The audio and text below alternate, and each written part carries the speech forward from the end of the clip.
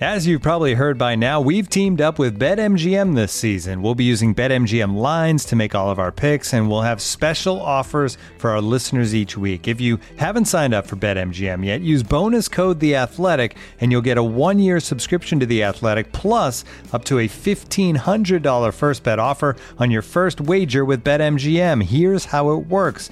Download the BetMGM app and sign up using bonus code The Athletic. Make your first deposit of at least $10. Place your first bet on any game and claim your voucher for a 1-year subscription to The Athletic. See BetMGM.com for terms. U.S. promotional offers not available in D.C., Mississippi, New York, Nevada, Ontario, or Puerto Rico. Gambling problem? Call 1-800-GAMBLER. Available in the U.S. Call 877-8-HOPE-NY or text HOPE-NY 467-369 in New York. Call 1-800-NEXT-STEP in Arizona. 1-800-327-5050 in Massachusetts. 1-800-BETS-OFF in Iowa. 1-800-270-7117 for confidential help in Michigan. 1-800-981-0023 in Puerto Rico. First bet offer for new customers only in partnership with Kansas Crossing Casino and Hotel. Don't forget, if you haven't signed up for BetMGM yet, use bonus code The Athletic, and you'll get a 1-year subscription to The Athletic, plus up to a $1,500 first bet offer on your first wager.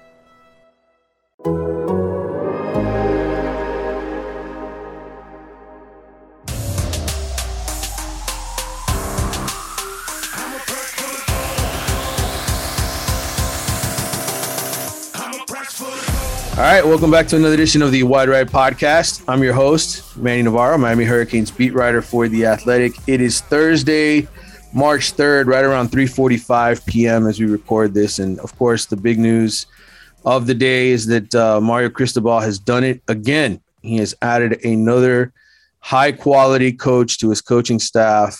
Maybe not the on-field coaching staff, but the off-field coaching staff in NFL Hall of Famer Jason Taylor.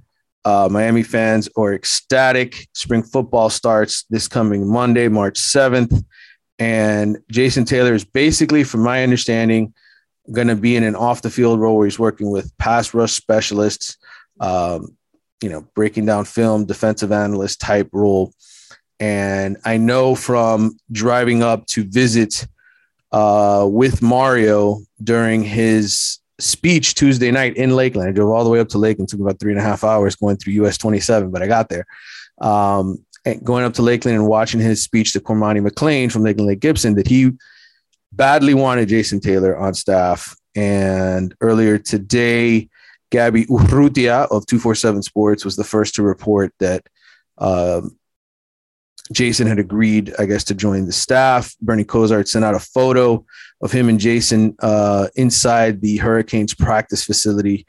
And then I made some phone calls because I was told Tuesday it wasn't done yet. And it was still in the process of getting there. And so I confirmed it with a couple of different sources that it was expected to happen, that he would be joining Miami's staff in that kind of a role. And Miami fans are rejoicing because this is another huge name added to a list of huge names on the staff. You talk about two former Power 5 coaches and Charlie Strong and Kevin Steele, the defensive coordinator. You talk about Ed Reed being around the program, Miami adding Gaddis on the offensive side, who was the Broyles Award winner. Alex Mirabal is one of the best offensive line coaches in all of college football. This is the dream staff. And I thought, well, who better to talk about all of this than the guy who dreams of great staffs in a clean way? That would be whoa. Hey, listen. That would be Carlos Ledo. You're jumping into my naughty dreams here. Like, no need to express that to the crowd. Yeah, that would be Carlos Ledo of the MIA All Day podcast, who's been on here with us before. Last week, I kind of went solo. I threw some interviews at you on the podcast.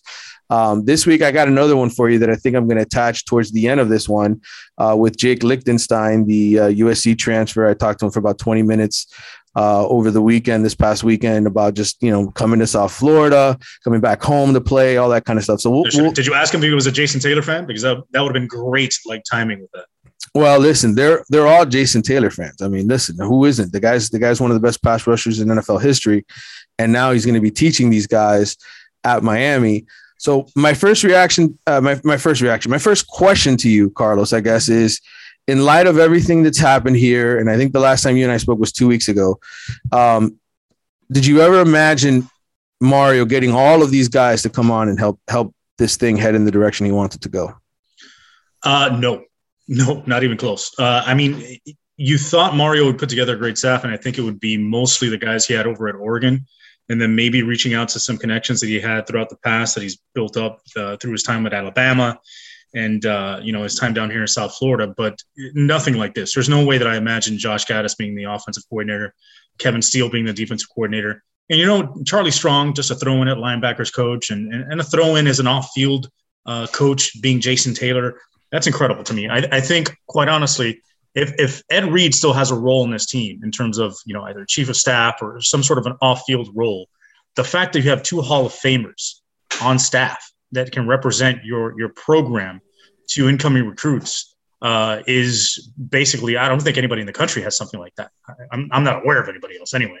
And if that is the case, I mean, just getting Jason Taylor here on staff with everybody else he's already gotten, they already need to build a statue for Mario Cristobal, not for Mario Cristobal, just for his boxer briefs. They need to bronze his boxer briefs and then make sure there's extra room down at the bottom to hold those big bronze balls down at the bottom, because that's what he's got, man. This guy has come out and he's got marbles in the famous words of my man from Major League 2, he has marbles. He does. And I can tell you, I really was excited to make this trip because I knew there wasn't going to be a lot of other journalists there. And there really wasn't. I was the only sports writer in the building for this event on Tuesday up at the church where Mario was able to speak to the Lake Gibson football team. And of course, Cormani McLean, the number 1 cornerback in the country. So I kind of was able to get some exclusive access, and I wrote a whole story for The Athletic on what the night was like. But I can tell you from talking to Mario, and I want to play a sound clip for you here, or include it, have Mike Zimmerman cut it into the show right here. But essentially what Mario talked about with me after the thing was over was just how much he enjoys the process of hiring and putting together a staff. Like, we know he loves recruiting. He's obviously tireless in that regard, Carlos, but the guy enjoys the process of pursuing great coaches and getting great people to join his staff just as much as he loves recruiting. And it's still recruiting. Right. That's why. And the biggest takeaway I had from maybe the 15, 20 minutes that I was able to spend talking to him up there was, he's exhausted. Like, these 4 months, okay, it's going to be 4 months on the 6th that he's been in charge of this program, because he was hired December 6th. These 4 months have been absolutely exhausting for him. Like, I looked in his eyes, you could see he's still sleep deprived because how much he's pouring himself into getting this thing done right. And the whole process of completing his staff, interviewing guys, keeping guys around, you look at a guy like DeMarcus Van Dyke, right? He had the opportunity here to become a coach very, very quickly without really paying his dues a whole lot, right? He was at ASA, Miami College, one of these, junior college teams from down here. And then jumps on the Miami staff in recruiting under Manny Diaz, then, gets elevated to cornerbacks coach last year under Manny Diaz. And, there's a lot of colleges that want a guy like DeMarcus Van Dyke to go and recruit for them because he's an excellent recruiter. He's got really good connections here in the city. He can help whatever program hires him to be an excellent recruiter. DeMarcus, you would think, being told by Mario, look, you're not going to coach cornerbacks anymore.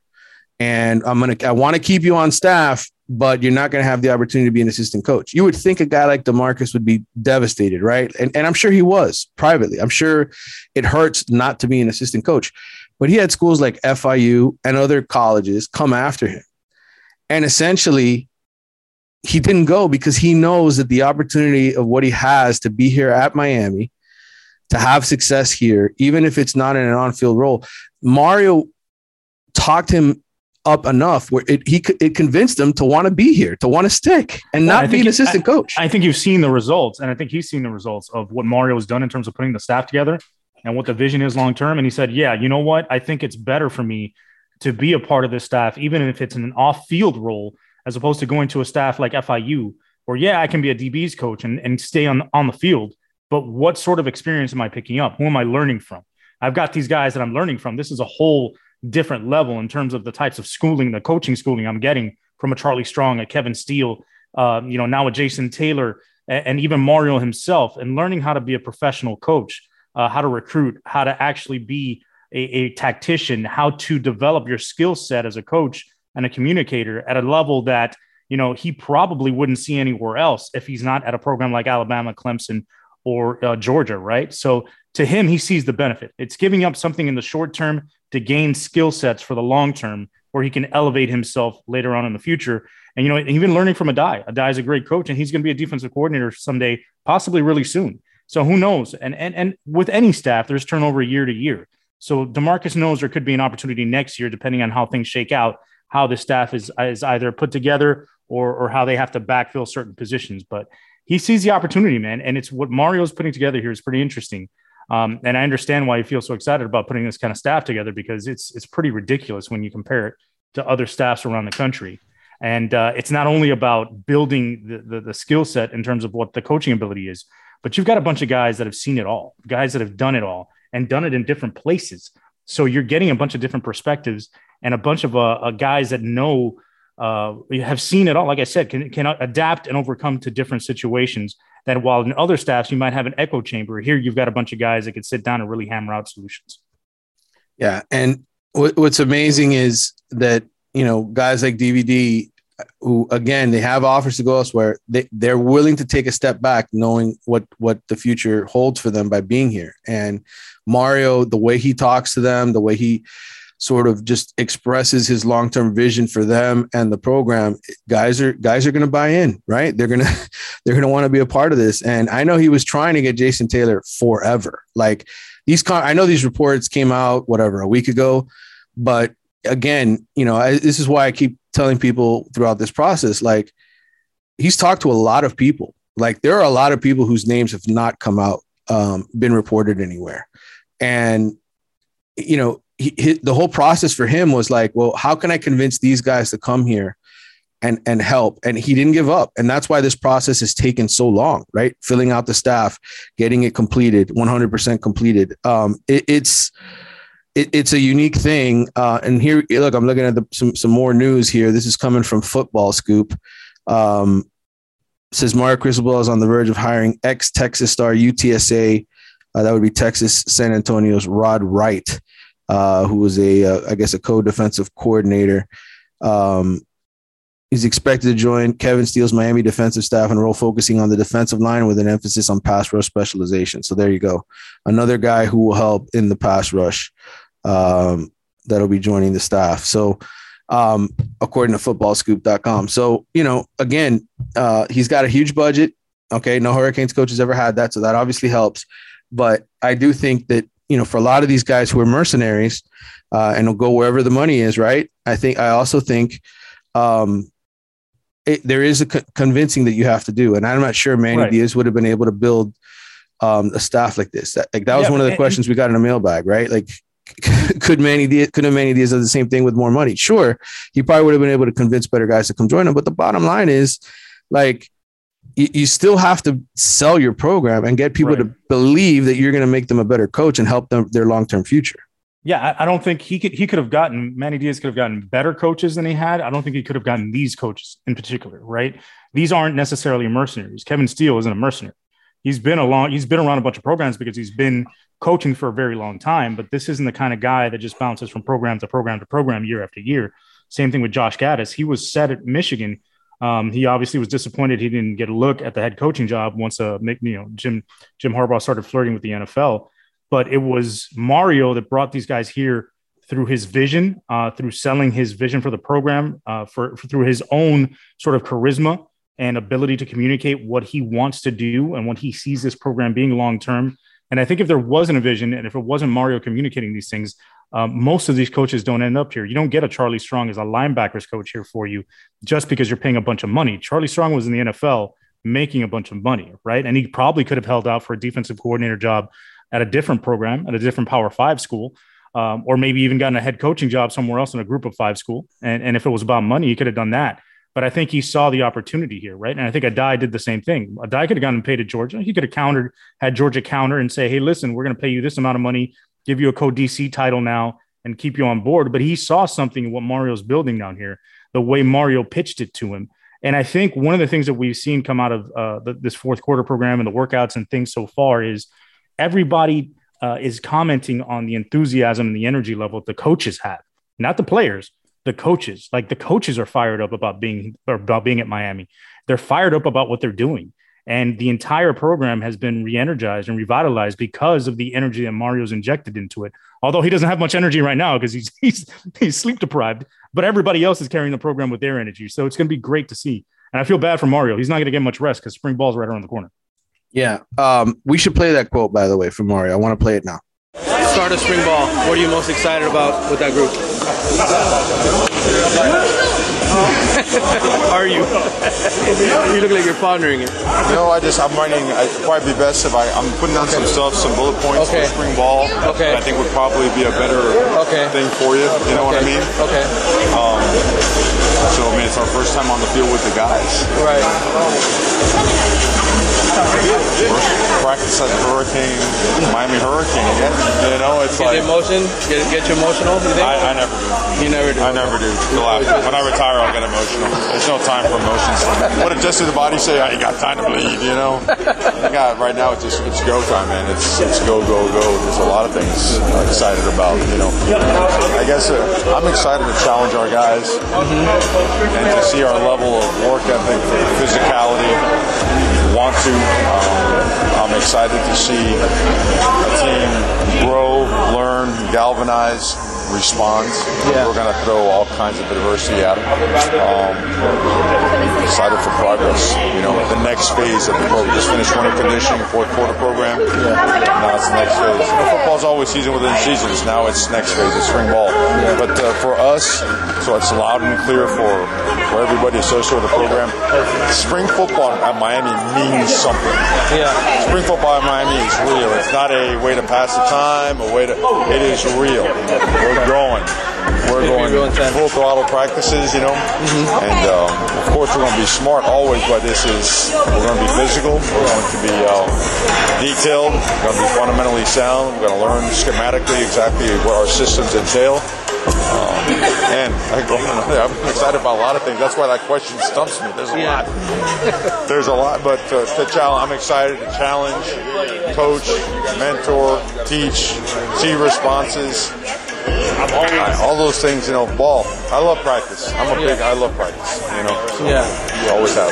I had asked you this way back in signing day. I know it's way too early, but anybody you can tell me for sure won't be, you know, as far as, you know, won't be participating because of off season? Well, there's a good amount. There's a good amount, right? Yeah, there's a good amount. I don't want to say that. Okay, But I'll give you the number.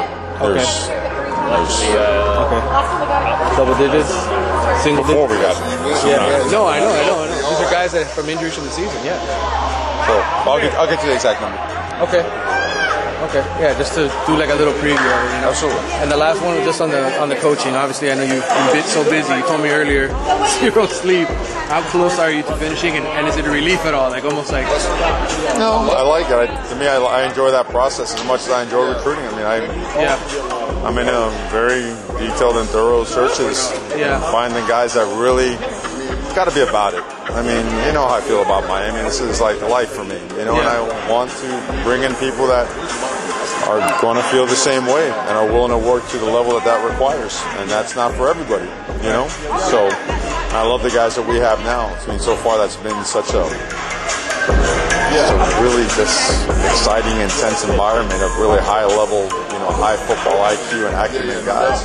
That I love these final pieces. I like expanding it and making it that much more, you know, for you guys mysterious, I guess, you know, but for me it's exciting. I get to keep just finding. Keep adding. Keep finding, keep seeing who's best and make it we ask players to compete, you know what? I ask coaches to compete. Let's find out who the best one is. All right. So you just heard what Mario told me up there at Lakeland Lake Gibson. I was glad I was able to share that audio with you. Obviously, he's excited about the start of spring football as well. I can tell you guys that for sure, there's probably going to be a lengthy list of guys that are not going to be participating in contact drills. And I think part of that is, did they go through the fourth quarter program?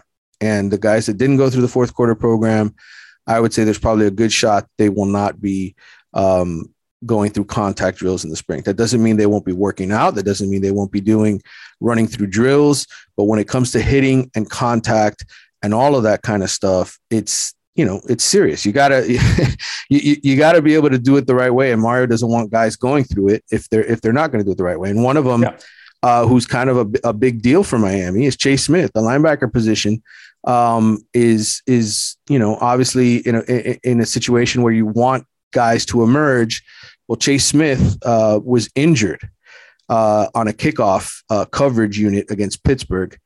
Would have probably had surgery right after that game, but ultimately didn't need it, and stuck, basically stuck his way through and played a whole bunch against Duke.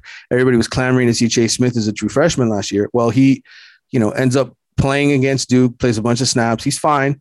And then at the end of the year, it's like, okay, well, does he have to have a procedure done? What needs to kind of happen there? And so ultimately, the rest, the healing, all of that kind of stuff, you go through that process. And so he doesn't go through the fourth quarter program as far as the contact and some of the stuff that they were doing, and preparing for spring football. So, that's a position where right off the bat, you look at and you say, man, it would have been great to have Chase Smith this summer or this spring, because he needs those reps. He needs that experience. Well, he's just not going to do it in a contact fashion. I think there'll be other guys, guys coming back from surgery as well. John Campbell, the offensive tackle, will he be out there in contact? I don't know. I don't think so. I think certainly a guy like James Williams, right, who got injured and missed the end of last season with the injury. Does he come back? Do you rush him back? No, probably not. So people have a bunch of questions. I asked Mario, I tried to get him to give me a list or a number, and he said, look, you'll find out soon enough, basically. But not everybody will be ready for the start. So just expect that on Monday when we show up and we start reporting what's going on out there. There will be guys who do not participate. And it's the same thing as last year. But ultimately, as you heard Mario talk about just now, the spring is very, very important. And I think the way he looks at it is, when he was at Alabama and even at Oregon as a head coach, the guys who miss spring ball or don't go through the fourth quarter program, in his mind, I don't think he looks at it like, hey, these guys are 100% dependable, right? If you miss those portions, you go into the season and it's like, if you get something out of those guys, if they heal up and they're ready to go by the fall, he still, I think, views them as, not 100% or not fully prepared for the season. So, when we start talking about depth charts and position battles and all those kind of things, keep that in the back of your mind if you start to see guys, hey, why isn't Chase Smith running with the first team? Well, he didn't go through contact in the spring. He didn't go through the full fourth quarter program because he was limited, or, just keep that. I'm only saying all this to keep that in the back of your mind as you watch this team go through spring, the summer workouts, all that kind of stuff. This is what the head coach's mentality is when it comes to that. No, and I imagine there's going to be some sort of a version of the fourth quarter program in the summer or leading into fall camp, right? Because you've got those summer workouts leading into what used to be 2 days, which is now like 1.5 days or just half a day. So these guys are going to get an opportunity to show what they can do once they heal up and that summer program starts. Now, if these guys aren't participating in that fourth quarter program in the summer, and if they're not ready to go for that and they just jump into fall camp, then you could absolutely find them buried deep on the depth chart and just being maybe some guys that play on special teams and possibly rotation players, if that. Looking for an assist with your credit card, but can't get a hold of anyone? Luckily, with 24/7 U.S.-based live customer service from Discover, everyone has the option to talk to a real person anytime, day or night. Yep, you heard that right. You can talk to a real human in customer service at any time. Sounds like a real game changer if you ask us. Make the right call and get the service you deserve with Discover. Limitations apply. See terms at discover.com/creditcard. And now, two pigeons bemoaning the fact you can stream DirecTV satellite-free. DirecTV gives you access to apps like Netflix and live sports right next to each other. I don't get it. Let me put it in pigeon terms. It's like that one amazing dumpster with the old fruits and cardboard all in one place. How am I supposed to keep up with illustrative metaphors when you are making me so hungry? Get live TV and streaming apps together without a satellite. Visit DirecTV.com. Requires high-speed internet-connected Gemini device and separate paid subscription to watch Netflix on DirecTV. Terms and restrictions apply. Yeah, and ultimately, Mario, the guy it's unbelievable. Like, the focus that he puts into all of this and the memory, like he's learned so much as a coach just in the last 10 years that, you know, this kind of experience matters. Being 51 years old and having gone through what he's gone through with players and studying, you know, bodies and physicality and all that kind of stuff, for him to mentally prepare himself, right? To know, hey, you know what? This guy didn't go through our fourth quarter program. I've seen it before. They can't help us. So I'm not going to count on him. So I'm going to look in the portal for more help, or I'm going to, you know, whatever roster management he needs to do. Like, I think it's great that already his brain is working in that manner, right? That he's already sort of visualizing what to expect from certain positions in the fall. So yeah, it's a clear plan that he's got. And I think that doesn't happen unless he goes to coach with Nick Saban. And if he spends his whole career down here at FIU and at Miami being an assistant and only working for one other program in Rutgers with Greg Schiano, which is a guy that coached at Miami, where he didn't get very many different perspectives or different opportunities to learn different styles of coaching and preparation. I don't think he gets to this level. And obviously learning it from the guy who could arguably be the best college football coach of all time at Alabama really helps, because it opens your eyes to what it takes to be a success at that level, a winner that's at an elite level, one that could be considered, like I said, one of the greatest of all time. Well, I want to talk a little bit about my trip up to Lakeland, Carlos. And did you get a chance to read my story or not? Are you like Kelvin? Do we have to talk about Lakeland? I mean, yes, I read your story. I did. Again, what I was fascinated by was just the process of how you skirt the rules. And I'm not saying that in a negative way. Obviously, every college coach does it. Billy Napier did it too, so he could go talk to Lakeland's football team. But this whole banquet speech thing, like it was marvelous watching Mario sort of, you know, talk directly to Cormani McClain in front of, I don't know, 100 people without breaking the rules. Like, right. This is as an attorney, you know, this really, really gets me off. This is like one of those things. This is like legal porn to me. This is fantastic. You skirt the rules just enough. You toe that line just enough to where you're maybe breaking a rule, but you're not, because you're dancing right on the line, and it's fantastic. And he was talking to Cormani McClain, but he wasn't. He was talking to the entire audience, right? Yeah, exactly. And his whole speech about, you know, just starting off with, you know, why he got into coaching, and then, you know, showing clips of like Avante Williams with snot coming out of his nose as he went through the workouts, and sort of pointing out how, like, you know, at our school, our culture, you know, you do everything the same way. It's not, practice is one way and school's another, you know, trying to get that message across to his mom. Showing the clip of Sean Taylor delivering the hit in the Pro Bowl, the big hit, the infamous hit, and just kind of getting everybody all jacked up with that one. If you go to our school, one day you'll be in the Pro Bowl and you'll get to destroy a punter too. Right.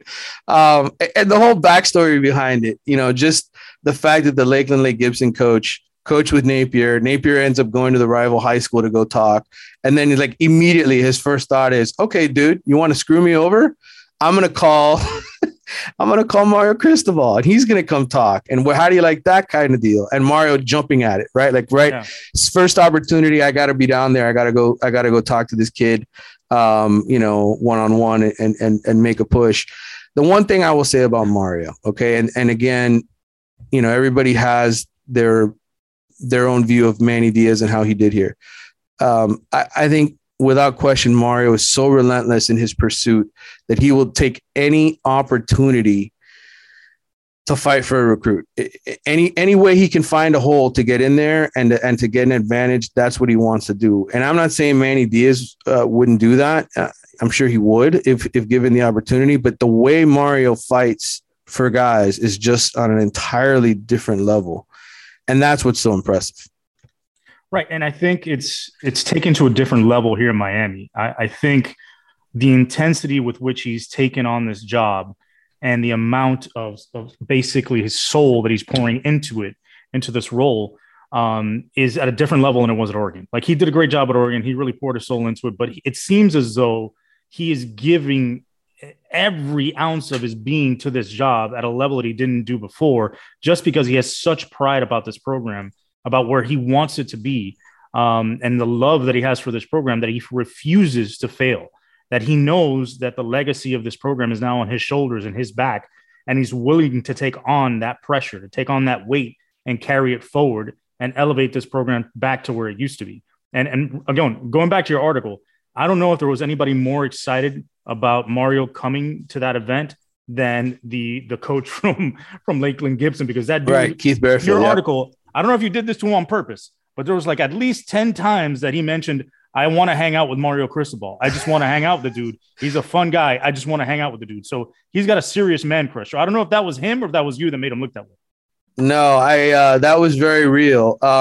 Some other things that I took away, Mario's got a bunch of like guest speakers. Like I was standing there overhearing these conversations, and he was like inviting the entire Lake Gibson staff to come down to Miami and hang out and watch them go through spring, like during spring break or whatever. And the coach is like, yeah, we're definitely going down there. I'm bringing my guys down there. But like Jimmy Johnson, I think Ray Lewis, I mean, there's going to be like a boatload of like special guest speakers. And I think that's super cool, because I think back to Nick Saban, right? And what he did at Alabama. How many times did we see these videos leak of like super famous people in sports coming to speak to the team, right? And it feels like Mario's doing, he's taking the same stuff out of the playbook, right? Like it's going to be the same sort of idea. Like we got to get people that are going to come over here and really impress these kids and really motivate them and get through to them and excite them.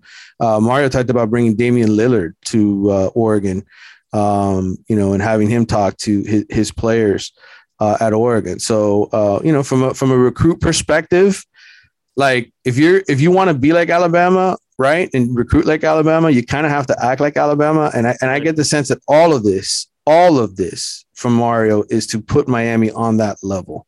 Absolutely. To get them to recruit on that level and to get recruits to start talking about Miami being on that level. Peyton Kirkland, who's a mammoth human being, he's 6'6", 350 pounds. He looks like Navon Donaldson, except he's a left tackle and has better feet. I talked to him a few weeks ago. He's a kid out of the Orlando area, an offensive tackle. And the first thing out of his mouth when he was down here at the Under Armour, we asked him about Miami, and he's like, yeah, best coaching staff. And like, to me, that is Mario and Mirabal and everybody else telling him, like, trying to sell the concept. We're going to have the best coaching staff in college football, selling that concept to recruits so that they start saying it. So they start repeating that to the media. Yeah. And adding Jason Taylor doesn't hurt, right? And I think if Manny was here, you would think that, hey, you know what? Mario wanted to get Damian Lillard over at Oregon to give a speech and talk about winning and competitiveness. If Manny was here, he probably would have borrowed that idea, and we would have had like Max Struss or Gabe Vincent show up to the Hurricanes practice instead of maybe getting now what Mario can get, like a Jimmy Butler or a Bam Adebayo, or even bringing D Wade back in. Yeah, I'm interested to see who's on that whole list. But I mean, I was listening to him talk about it, and he's like, yeah, he was just excited about the people that he was bringing in. And so again, Mario following the footsteps of Nick Saban, and that's not wrong, right? And that's what you want to be if you're Miami. You want to have him be that guy here and recruit like that guy here and win like that guy here. I also think that doesn't work if it's just him emulating Nick Saban, right, with nothing behind it. So there has to be something there where it's Mario's own persona, charisma, drive, work ethic that is engaging, that also fits with that Saban sort of plan and structure and type of program building. But it has to be both. It can't be one or the other. If you don't have that charisma or that work ethic or that ability to draw people in like Mario has, none of it works. No, you're right. All right. I want to get to some mailbag questions. I want to be able to discuss, kind of what to sort of expect in terms of this spring, big questions, position battles, etc. Carlos, what are you looking at as far as what you're most interested in with the spring? Sure. So I think one of the main things you want to look at is what's going to happen at linebacker, right? Who's going to shake out of there? I think that's one of the first things I want to look at. I want to see if any of these guys that have been on the roster, that have been waiting for their turn, that have been waiting for their opportunity, can take that step forward after, finishing this fourth quarter program and getting a fresh start, a clean slate with Kevin Steele as a DC and Charlie Strong as a linebacker, and establish themselves as the guy, as the man, or at least one of the two guys to play there in the middle. You know, whether it's Sam Brooks, whether Corey Flagg takes a step forward, if his athleticism improves, whether it's, you know, Deshaun Troutman, whoever it may be in there, right? Or Avery Huff actually learns the playbook for once and stops committing penalties. Whatever the case may be, whoever can get out there and make plays, or even Wesley Basaint, if he's good enough and strong enough to play right as a freshman, to see if Mario ends up deciding, you know, I really need to go to the portal to fill a slot here, or if he feels comfortable enough with that position group as it is moving forward after this spring. The other thing I want to see is, you know, obviously, you know, Jalen Rivers isn't going to be ready. Jonathan Campbell isn't going to be ready. But what happens on that offensive line, right? Who are the guys that are going to be stepping in there after that fourth quarter program? Does Ja'Kai Clark hang on to that center spot, or does he get moved? Does he get bumped for maybe a DJ Scaife or a Ryan Rodriguez? You know, does Michael McLaughlin maybe get that right tackle spot solidified with Jonathan Campbell out, or does somebody else step in there and do it? Does a transfer from Oregon bump DJ Scaife out at guard, right? All these things are things you want to look at and see what shakes out. And I also want to see what happens with the running backs. I want to see, can Henry Parrish make an impact right away? Can he challenge for that starting spot? You know, Don Chaney's going to be out probably for the spring, so you want to see what the other guys behind him can. Is Kennedy on campus? I believe he's in early enrollee, right? No, he's not. He won't be there until the summer. So then you've got Thad Franklin and you got Cody Brown trying to see which one of these two guys hangs on to a roster spot, and the other would probably leave. Maybe both transfer out. Who knows? You want to see which receivers step up, right? You want to see who's going to be that number one guy moving forward.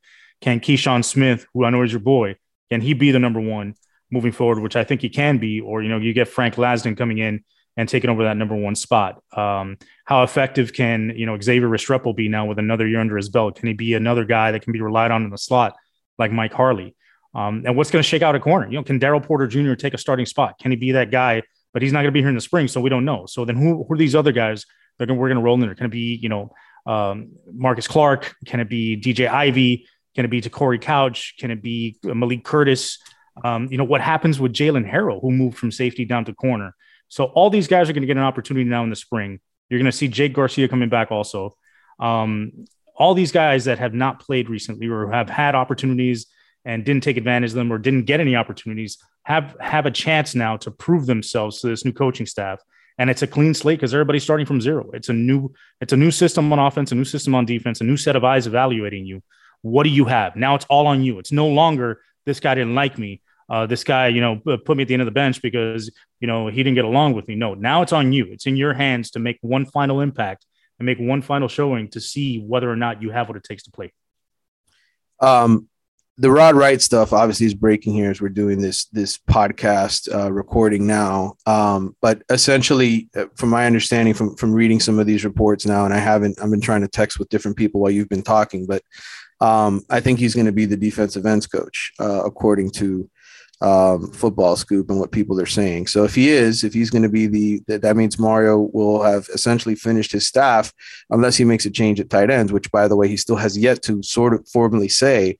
Stephen Field is definitely the, tight ends coach. But at this point, it looks like if Wright comes in, I wouldn't put it past Mario landing like Tony Gonzalez, Antonio Gates, or maybe even Keith Jackson, former Miami Dolphin Keith Jackson, as a tight ends coach.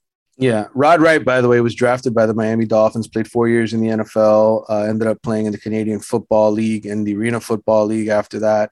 He's a Texas graduate. The obvious thing he does is help Miami in the state of Texas, right? Like right off the bat, that helps you get into the state of Texas as far as recruiting is concerned.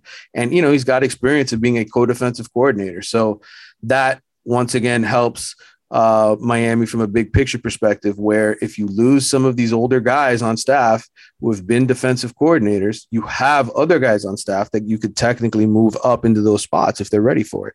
And he's been, co-defensive coordinator at UTSA, run game, defensive run game coordinator and defensive line coach since 2020. So, he's had a couple years under his belt, and UTSA, hasn't been a bad program, right? I mean, that's where Larry Coker was. That's kind of, I think he was the guy who started the program, and now Rod Wright. That's who's going to be joining Miami staff, according to reports here. So I'm glad it's over. I'm really hoping this is it, Carlos, because I don't want to talk about coaching anymore. I want to talk about football. Can we do that at some point in the time? One more coach. Isn't there like one more spot left on the offense? Yeah, Stephen Field. If he's not the tight ends coach, that would open up the that means he could still hire somebody else. I've heard rumors about Tim Brewster, the former FSU guy. Would he be the guy to come in and replace Stephen Field? I don't know. I know this, the special teams coach, okay, the guy who is essentially going to be working with the special teams is Dennis Smith, okay, who has been on staff essentially since December, was a Mario assistant. He was with Mario in Lakeland, along with DeMarcus Van Dyke and Jamil Ladai, for the Cormani McLean, Lakeland Lake Gibson trip. And Dennis is going to be in charge of the special teams units.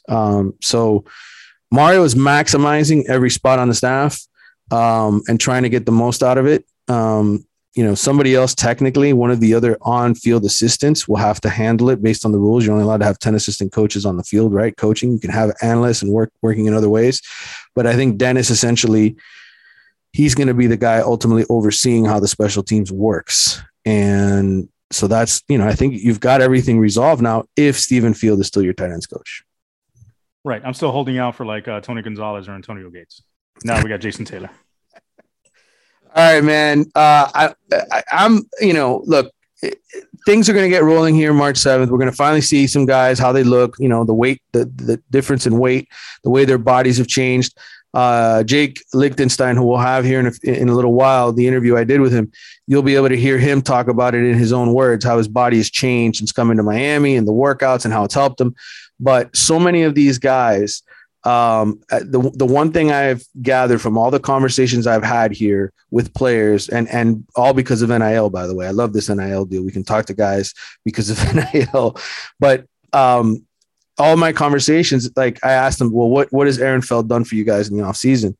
And it's like, I love the football workouts. It's a football centric, working the muscles that you need in football versus this Olympic style lifting that they used to do. So the bodies are going to look different when we see them out there. I think it's definitely going to look different.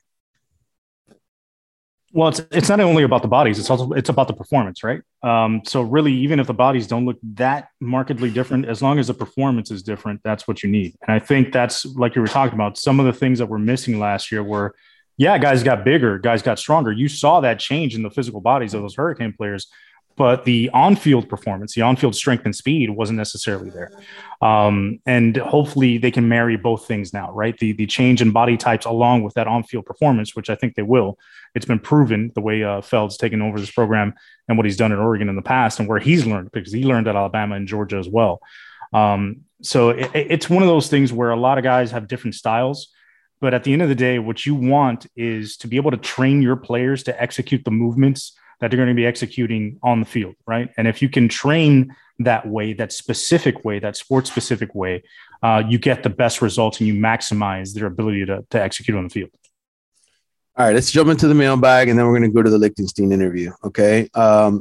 This is from Rick Smith, Kane Stealth, on Twitter, all right? His question is a sports writer an amazing job, or does it suck just as much as being a CPA? Carlos, I know the drag of tax season. I did 2 tax seasons right after college.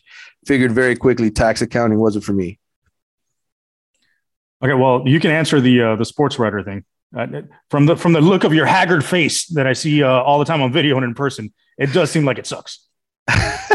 What sucks is the having to chase 8,000 stories and then the challenge of, can you come up with creative content that other MFers are not doing so that they will subscribe to The Athletic? That is the challenge. When I worked for a newspaper, all I had to do was what I felt was sort of brainless work, like in the sense of, go out, interview, report what the guy said, and, go move on to the next story quickly, because you got to write 5 stories a day. At The Athletic, the challenge is, can you come up with something creative and different that nobody else has? And that's really difficult. All while dealing with the social media era where people are just reporting anything out of their ass that aren't journalists to try and gain their follower accounts and up their impressions and make themselves seem like insiders. and at the same time having to deal with Kelvin Harris shitting on you every day on Twitter. So those things are a unique challenge. My man Rick, I'm glad that he listens to Wide Right. I know he listens to my show. Thank you, Rick. And also, I'm not a CPA. I'm just an attorney and an idiot who's done taxes for 17 years, which is 17 way too long. All right, this is from Connor. Connor 654-71489. I hope that's not his phone number. Who steps up as the go-to receiver next year? We've gotten this one a couple of times, I think. Go ahead. Yeah, I agree with you. I think it's going to be Keyshawn Smith. We talked about this the last time I was on. The other option would be, I think, Frank Lasden, unless Romello Brinson or Jacoby George step up and make a push to be a starter. But I think the starters are going to end up being Lasden, Keyshawn Smith, and Xavier Restrepo. And you're probably going to see either Smith or Lasden be that number one guy, and Restrepo get plenty of work too in that slot. And then to me, it's going to be everybody else is going to fall in place and get their opportunities in specific situations. And especially like a guy like Brashard Smith, to me, the interesting question with him is, can you use him like a Roscoe Parrish, and can you use those other guys in specific situations to game plan them open and get their skill sets maximized within the offense, while at the same time trying to maximize Will Mallory and Elijah Arroyo. All right, this is from Nick Strong, KY Kane 23. Any injury updates on Sam Brooks, Austin Cave, or Michael Redding? The injury updates are that they are questionable going into the start of spring ball. We don't know. We don't know where they're at. I know the Redding injury happened early in the year. Brooks has been a continuing turf toe issue. And Austin Cave, I don't even remember Austin Cave being on the field much at all. So I don't know when he was hurt. Look, we'll find out Monday. And all of those guys, I hate to say it, but we may not ever see them on the field in Miami at this rate, right? I mean, it's just one of those deals where we may not see them. All right. How do you see the run? This is from Doug Life 7. How do you see the running back room shaking out? We'll start with that one. Okay. I think, the addition of Henry Parrish makes things interesting. And the fact that Don Chaney Jr. is going to be out for the spring makes it even more interesting. So I think it's going to be a battle between Jalen Knighton and Henry Parrish, pretty much he was going to be the number one back coming into the fall, right? I think Don Chaney is going to have to catch up during that summertime and those workouts in the fall camp. And then, like I said, I think it's going to be interesting to see what happens with Thad Franklin and Cody Brown. It may be one of them leaving or both, depending on how they feel after spring and how many opportunities they get to prove themselves. So, I mean, can Thad Franklin find a role for himself? I think there's an opportunity more so for Thad Franklin and Cody Brown, just because I think he's got a little more shake to him and a little more athleticism. And that's, can he be like a Najee Davenport? Right? Can you use him as a fullback or as a part-time running back, a short yardage guy that you can move around and put in two back sets to complement somebody like a lightning type back like Jalen Knighton, or a guy that's a little bit smaller like Henry Parrish? Good points there. I think right off the bat, Jalen Knighton will be the number one guy as far as when it starts, because he's done all the right things. But, Chaney ultimately, I think, is the best runner on the roster right now without Citizen being there. The kid who transferred in from Ole Miss, whose name is Parrish. He's a kind of a carbon copy of Jalen Knighton. Which way will it shake out? I think it just all depends on who is the best at blitz pickup and pass coverage. Those are usually the guys who play the most. Like to me, if all things were equal and everybody was healthy, I would say, Chaney would probably be the starting running back. But the problem with Chaney is he's had injury problems since high school. So I don't remember when the last time he's had a full season where he went uninjured. And that's my concern. I don't know if he can shoulder that load for a full season. Of course, with multiple backs in there, it makes it a little bit easier, but he hasn't been the featured back anyway, and he's been injured 2 seasons in a row. Right. That's the injuries. Okay, the second question from Doug Life. Outside of Florida, where do you expect the staff to try and plant a flag in recruiting? I put together a list and I shared it with The Athletic, and this is before 247 Sports redid their list this week. But so this is as of March 1, before they re-ranked kids. Florida has 21 top 100 recruits, 8 5-stars, 59 4-stars, 58 top 300 kids, 67 blue chips overall. Next on that list is Texas, 17 top 100 players, 5 5-stars, 47 4-stars, 47 top 300 players. Georgia, third, 9 top 100 players, 2 5-stars, 30 4-stars, 20 top 300 players. And then Alabama, and California are next on the list. California has 19, actually 20 top 300 players, and Alabama has 19. After you pass Louisiana, which is sixth on the list, with 15 top 300 players, everything is single digit. So what does that tell you? All of the talent is in Louisiana, Alabama, California, Georgia, Texas, and Florida. I mean, more than half of it when you add up the other 50 states. So to me, where does Miami plant it? They plant it wherever the talent is. I don't think Mario Cristobal is going to hesitate in going into an area to fight for somebody. I don't think he's going to look at it from that lens whatsoever. Ultimately, most of the talent in the country, or the biggest concentration of it, is in this state. It has been that way for a long time. And Texas and Georgia have traditionally been 2 and 3 for the last 5-10 years. Alabama, it's an unusual year for Alabama. They've got 11 top 100 players, including 5 stars. Nick Saban doesn't usually have that many good players in state.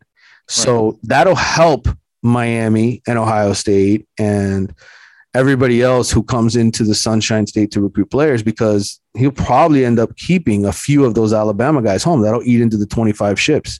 So look, he's going to go and battle where he needs to go to get players, but those are the states. If you want the information, Manny, where are the best players? Florida, Texas, Georgia, California, Alabama, and Louisiana. And after that, it's not close. It just isn't. Yeah.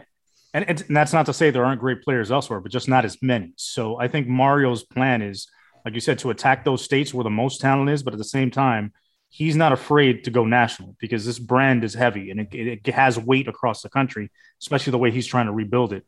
And he's done it in the past where he's pulled players, the top players from different states while at Oregon, and brought them in. All right. This is a question. Is this even a question? Let me see what's left here. I'm going through this list here that from the original request. I apologize here. Here's a good one. This is from Sam Knowlton. What do off-field coaches actually do?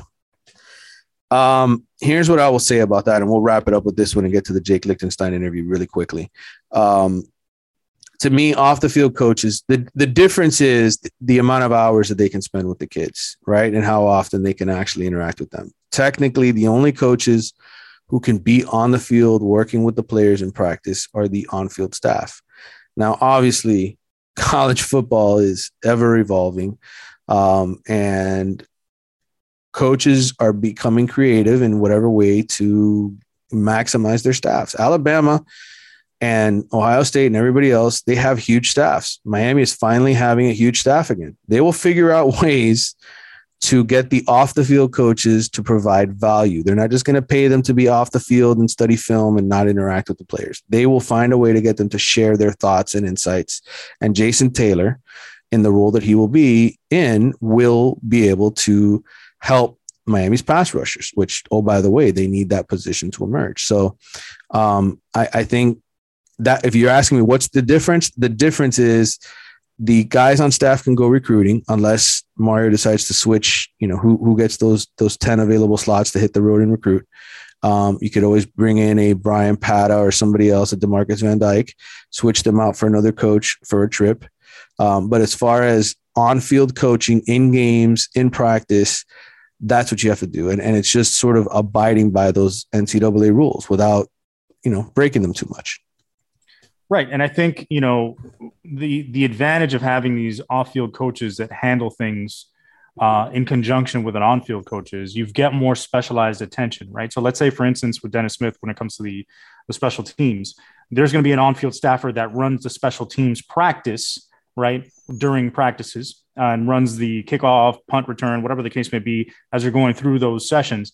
But the one that's breaking down the film and pointing things out is Dennis Smith. He's going through film. So you've got one specific coach who all he's responsible for is breaking down special teams film and making sure that you're executing at the level that you want them to execute at. He's not having to pull double duty. He's not having to pull his focus away from what he's doing as a position coach, but to go ahead and focus on special teams too. No, that's all he does, which is great, which gives you the idea of how granular Mario is getting in terms of the detail that he wants on his staff.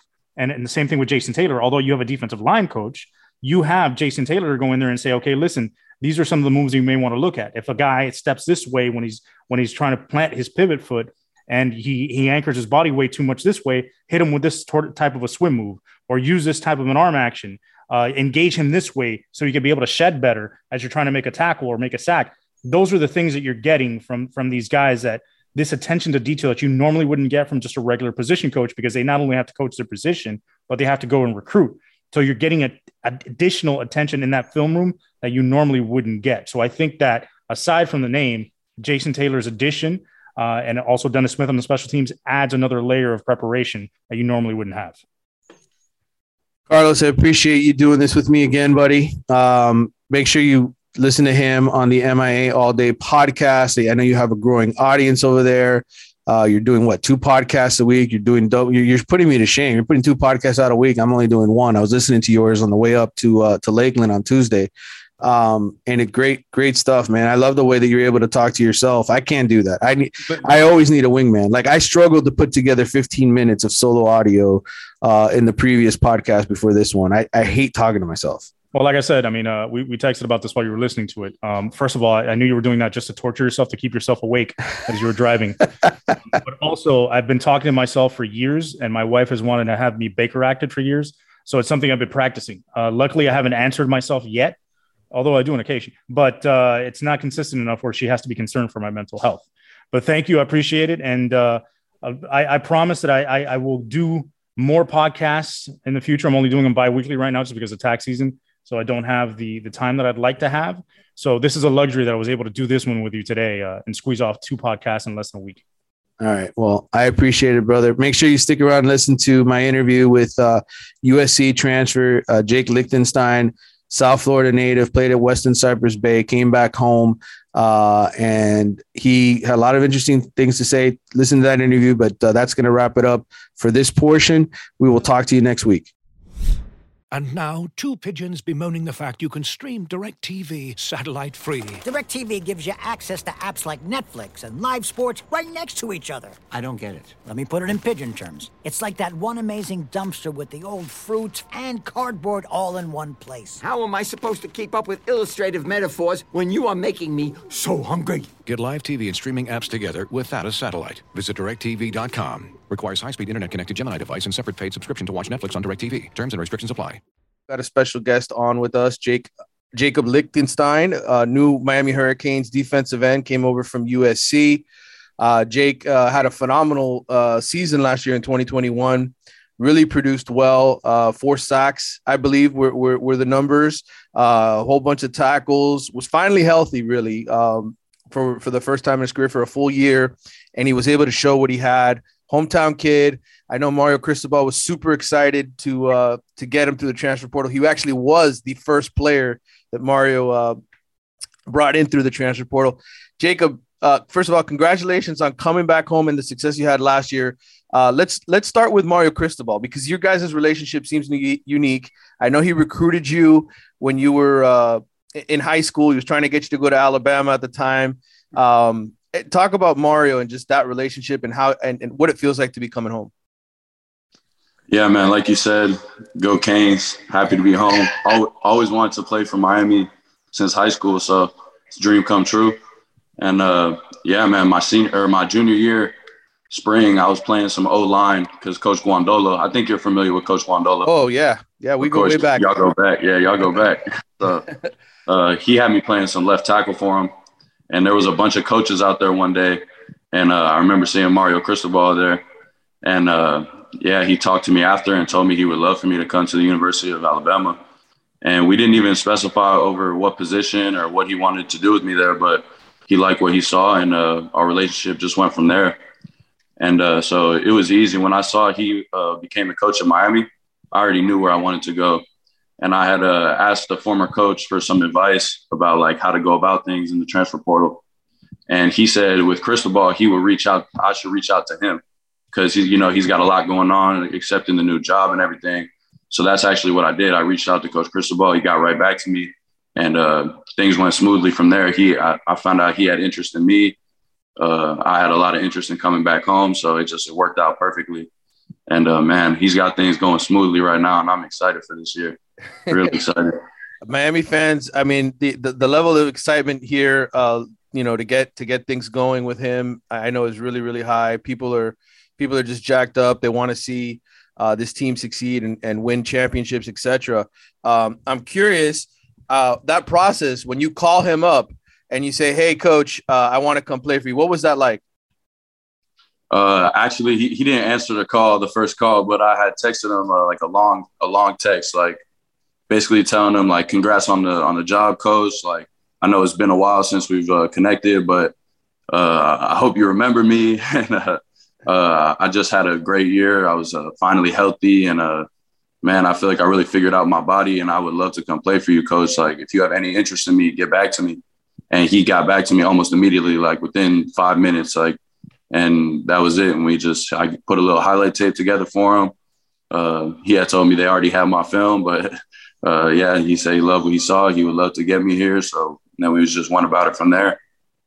And it happened quickly. and I'm sure when you called home and told your parents, "I'm coming home," what was that reaction like from them? Man, they were excited because going to USC, across the country, it was very limited seeing them, and they could only make it to select games. So now I get to come home. I'm at home right now. I get to come home every single weekend damn near. So it's awesome. They're so happy to have me here, and I'm happy to be able to be here with them. Yeah, I heard that your father played college football himself at Tulane, and I know that your mom competed in those bodybuilding type competitions, and she's obviously in very good shape, I guess. These years later, right? She still does it, because I heard you had been training with her, kind of getting yourself back in shape in the year off when you were down here in 2020. Yeah, no doubt. She transitioned out of the competitions, but she's still big into fitness. Personal training. So she had access to a gym during COVID. And so I got to go in there, basically just me and her and the owner, and just get right. And yeah, we had a great little program going. She had me on all the meals. I was eating everything I needed to eat, and man, got my body in the best shape of my life during that time. And you come back in 21 and have your best year. When you review last year, I know USC didn't win as many games as you wanted. I'm sure you wanted to have more W's, but when you look at your individual performance, how do you rate yourself? How do you look at what you did well? I'll say I rate myself pretty good. Unfortunately, we had our starting nose tackle go down in the spring with a torn Achilles. So it forced me to have to play some nose guard for us last year. And yeah, that's obviously not ideal for a long body like me. I mean, I put on some weight now since I've been in Miami, because they're actually having me start out at defensive tackle here for the spring to see how things go. So I'm up to about 280 right now. But yeah, I think I had a solid year with USC. I showed a lot of potential with my run game. I stuffed some double teams. I had some trouble as well at times, but as I put on some weight, I think it's really going to show. And yeah, I think I have a lot of ability in the pass rush too. I need to work on my pass rush game, but I think mostly I showed some run stopping abilities last year. Yeah, I know you were recruited. I want to say, was it the 2016 or 17 class? Which year did you come out, man? It feels like forever ago. Yeah, forever. 2017. 2017. So technically, between taking 2020, which was the free year, and then I guess you probably got a medical red shirt. Yeah, medical.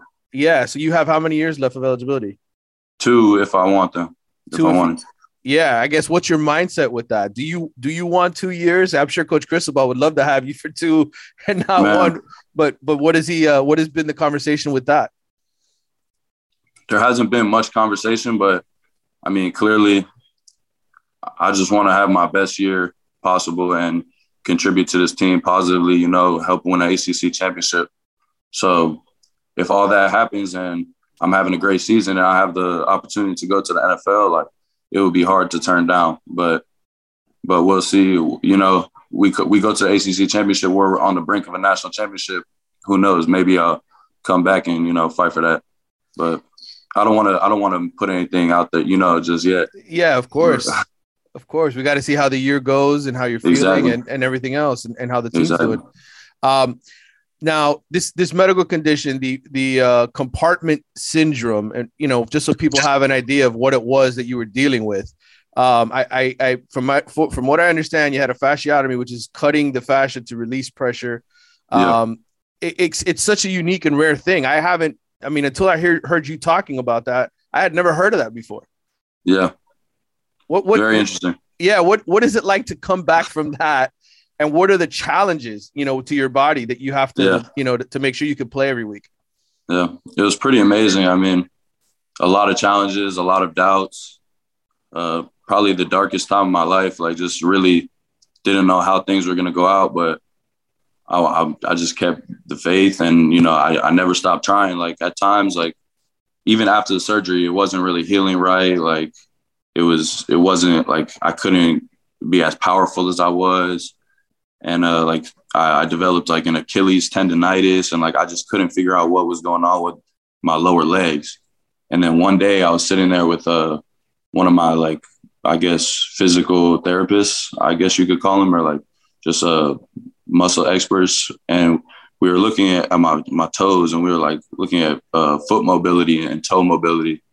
And I did not have good control over my toes. And right when I started like practicing and really building up strength in my feet and my toes, it cured the Achilles tendonitis. My calves started coming back, and like, it was actually pretty amazing. So to this day, I still do a lot of stuff for my feet and try to keep my feet really healthy, because that's what I found helps me stay really healthy. It's interesting. I mean, most people, I guess, wouldn't figure that because ultimately what it was is like calf muscle, right? It was like the lower legs, but the feet, the way they're connected to it, and the way that it relieves the pressure, I guess that's the whole secret to it all. Exactly. Yeah. Yeah. I heard you say your goal is to have 10 sacks. I heard you told Inside the U that. I know Mario probably doesn't like those kind of things being put out there. He's the kind of guy who wants to keep things in house, but you said it already, so it's out there. But when you think about yourself in this coming year, I mean, is starting important?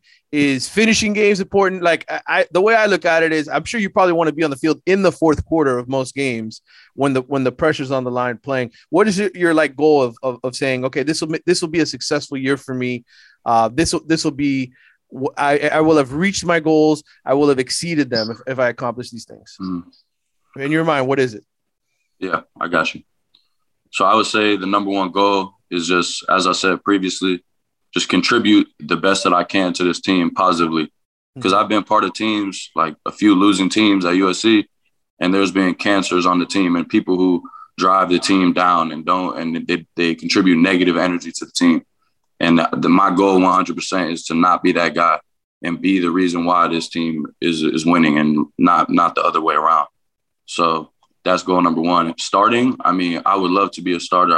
I'm going to give everything I got in the spring and prove what I need to prove. But at the end of the day, these coaches already made it clear it's not about who's a starter in writing. We're going to rotate. If we got 8 defensive linemen that can play and that are dogs, they're all going to play in the game, and that's going to help us be versatile and stay fresh. But we're going to play as many guys that are ready to play. So, and just a successful season would be winning the ACC championship. And yeah, 10 sacks, like, yeah, that would be cool too. Like, that's going to be my goal. But I mean, I'm starting out at D tackle now in the spring. So if I stay at D tackle and gain some weight, 10 sacks might be tough for the interior. But hey, I'm the same thing. I'm gonna give it everything I got. Man, yeah, ACC championship is what's going to define a successful season for me. And it feels like the whole team has sort of probably adopted that attitude, right? It seems like it's a very united team here. How different is it? You mentioned the cancers at USC, and I'm not telling you to call out guys that were over there, but just to go from that environment to this one, is how big a difference is it, for being a player? Yeah, it's a big difference. Coach Cristobal, Coach Feld, those guys, they're instilling that culture, and it's changing. It's changing us. You could see from first day of workouts until where we are right now, it's big differences, big changes. So it's a huge difference from USC. Don't get me wrong. I was part of a great team at USC too. That 2017 team with Sam Darnold and Ronald Jones and that Pac-12 championship year, like, that was a real team with some real culture, and like, that was a legit team. And yeah, I don't really want to speak too much about like what happened at USC, or like how things went bad, or like you said, call people out. But I mean, because we all could have done things better, you know? Right. And, man, it's exciting for Miami because it feels like that 2017 team at USC, like a lot of selfless guys, like a lot of guys just hungry for that ACC championship, like we said. Yeah. Who have you sort of bonded with? You've been away from home for a while. Are there still guys that you grew up with maybe down here on the team that you've bonded with, or guys that have sort of welcomed you with open arms that you're getting close to here in these first couple of months at Miami? Yeah. So like you said, I'm kind of the old head on the team now, like 23 years old. Like, so not too many guys who I went to, like when I was in high school, who I played against or anything like that. But the team has been great, very welcoming, great group of guys. And just, I would say I'm just bonding with the D-line mostly, you know, because we really we spend so much time together throughout meeting rooms, walkthroughs, all that. So just spending so much time with those guys, we bonded. What's Coach Salavea like? Everybody sees the Twitter, you know, the meme of him saying "boom," you know, with the fist. Yeah. What is he like to work with on a day-to-day basis and talk to? No, that's him. That's that boom. That's him, man. Like he's he's always demonstrating the drills for us, and he's striking the heck out of that pad. Like he's a big dude, beast. He's done it at the highest level, so he knows what he's doing. It's evident. I've been coached by some good coaches, specifically my coach Kenichi Udeze, Coach KU at USC, and he was a similar guy. Been in the league, done it at the highest level. So, man, I love Coach Joe. I'm excited to play for him. He's a big energy guy. Like, you got to bring your best every day. Like, whether you feeling good or not, don't show it. Just go all out, and that's what I'm about. Who do you study besides yourself? I'm sure you watch your own film, but are there guys that you look at in the league and look at yourself and say, you know, you're a long guy, like you said? Are there comparisons physically at the defensive tackle position? Because that's what they want you to play. I'm sure you're probably studying other guys that probably have the same build as you to perfect your craft, to see, you know, maybe little things that they do to have success. Yeah. I watch a lot of Aaron Donald film, of course, just because he's one. Even though we're not built the same, he's just. Yeah, I was gonna say he's 6 inches shorter than you, right? Yeah. No, but in terms of more body type, similar body types, I would say DeForest Buckner and Eric Armstead, guys like that. They're even a little bit taller than me, but you know, they're really good at like that cross chop move and just working the edge. So even from the 3-tech position, so it's guys like that who I need to watch and study the most. You mentioned Coach Feld earlier. Everybody sees the mustache. They see the energy in the videos. What kind of unique instruction does he provide you that maybe you didn't get before? You know, that's different, because I work with Andy Staples here at The Athletic, and Andy is a former football player himself. He was a walk-on at Florida back when Urban Meyer was coach over there. And he went and he did a workout with Coach Feld a couple of years ago when he was at Oregon. And he's like, dude, this guy is so unique. The stuff that he does with bands and explosiveness. For the people listening at home that understand workouts, you can speak in workout code. It's cool. What would you describe to them as Feld and how his workouts are unique or different? The most unique thing about Feld is how much he emphasizes mindset and how big he is on mindset. You know, we did mindset training, like mindset meetings as a team, where Coach Feld, he preaches to us these ways to be level-headed and just to attack each day with a good mindset. You know, look yourself in the mirror and be proud of who you see in the mirror and the work you're putting in. So I would say just the lessons he teaches us and the way he applies that into lifting and just the way he motivates us is the most unique. And Jafari was, you know, I talked to him obviously recently, and, you know, we talked about the band usage and the explosiveness, that particular, and then the fourth quarter program. He says it's so sort of tied into, so tied into like football, like it's football specific. I guess football drills. Yeah. What kind of insights could you give us with that? Because everybody wants to know. We see you guys, we see those little clips, and we're like, "Ooh, what is he doing? What is he doing?" What would you say you feel like it helped you the most, or what's sort of unique about that? Yeah, we do, you know, footwork drills, bag drills. After we had already done like cone drills and a lot of stopping and starting, accelerating and shuffling. And it's great. You know, they do a great job even in the warm up, getting our bodies primed. Just like a dynamic warm up is great. And the fourth quarter program, after we do all those cone drills and bag and whatever, high knees and bag drills, all that. Then we go over and do our defensive line specific drills, and everyone splits up into the position groups with their position coaches and do just like striking drills, all that footwork drills, pass rush drills, everything. So it's good. They're really incorporating everything, and I feel myself getting better. Yeah, I think we'll see right in the spring. We'll see how that all sort of works out. But physically, how do you feel? I mean, after going through that, and how you mentioned you're up to 280 now. You gained 10 pounds. How does your body feel? I mean, where's the body fat percentage? I mean, your mom knows that word, being a bodybuilder. Are you getting that like thin cut type of thing, or how would you sort of describe how you feel and how your body is? Yeah. So when I started this training on day one, I was, I think 265, and I was like around 11% body fat. So I would say I'm probably like 13% body fat now, put on a little bit of fat, a little bit of a muscle, because, big bulk, got a little bit of both.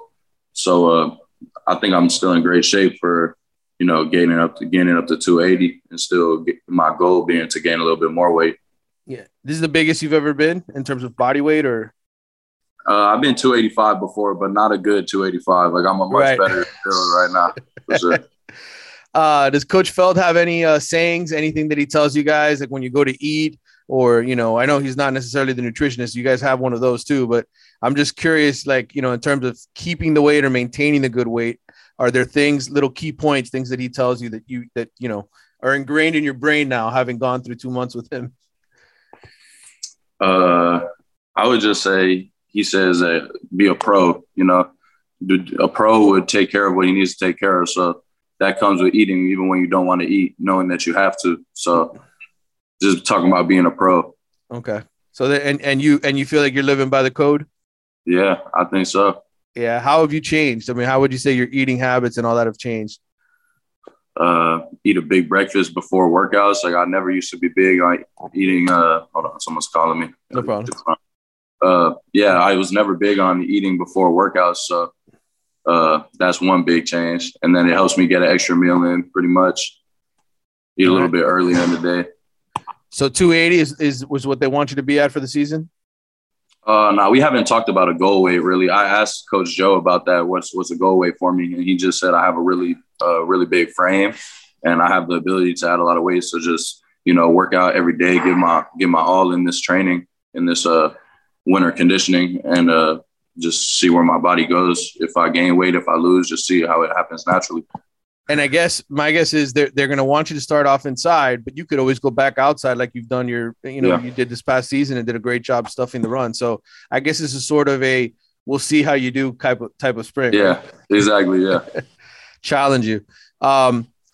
Last couple of questions, and then we'll let you go, man. I appreciate all the time you've given me. Coach Guandolo, we started off before we started recording this interview, just talking about him a little bit. He's a South Florida legend, a guy who won state championships, built great teams. How's he doing, and how often does he check in with you? I actually hit Coach G up right away when I entered the portal, and he was hearing from colleges asking me if I have interest in going to these places or this place. So it was great just reconnecting with him over the portal. And then shortly after that, he had his college or his high school celebration of like his coaching career, and linked up with a bunch of old players, former players of his. And John Beeson was there, and those guys were there, and just celebrating Coach G and the difference he made in all of our lives. And, what a great program he had in high school for us, just changed you to a man and teach you responsibility and, commitment. And, man, I can't thank Coach G enough. I stay in touch with him pretty regularly. I'll say probably every few weeks, shoot each other a text, start talking. Yeah, I was going to say, it feels like a lot of the great high school coaches down here, like a Coach G, like a Roland Smith, like, different guys who have been sort of lifers at the high school level, they don't get enough credit for the job they do with you guys and helping you get to where you want to go. And I wanted to make sure we talked about Coach G a little bit. You mentioned Beeson playing for him. I remember seeing you there at Cypress Bay the first time with Coach G. And I just think there's so many guys who talk well of him that it's important to recognize those guys because they do help you get to where you want to go. Absolutely. I'm sure you'd appreciate it. Jake, I appreciate you, man. And I wish you the best of luck this coming season. What number are you wearing, by the way? Have they figured that out yet? Yeah, I'm wearing 55. 55. How do you like that? I like it. All right. Well, any particular reason you picked 55? I just like the number, man. I like it. All right. So we'll see. Hopefully we see 55 in the backfield quite a bit this year, disrupting for the Hurricanes. Jake, it was a lot of fun. You did a great job, man. And one last one. How could I not ask you about Life Wallet, man? Life Wallet. NIL, right? I mean, that's why we're doing this. We're helping promote your NIL. Tell me about that experience. I mean, you said you did a photo shoot. There's commercials you can practice, a podcast. Tell me about how all that stuff helps you out. Yeah, man. So that's been a great opportunity. They got a bunch of us on the team doing that. John Ruiz, great businessman, got a great company, lawyer. And he's just, he's a great professional. He's a great businessman. So he's teaching us all those tips and teaching us how to handle ourselves correctly and present ourselves in the right way. So it's just been a great opportunity, and I'm looking forward to keep going on with that. Yeah, it should be fun for you and educational. And hey, I'm rooting for you to get to the NFL. I think it would be great if you stuck around for 2 years, man. To have that older veteran voice in the. I hear you. I hear you. All right, Jake. Appreciate it, brother. You did a great job, man. Thank you so much. Appreciate you. Have a good one.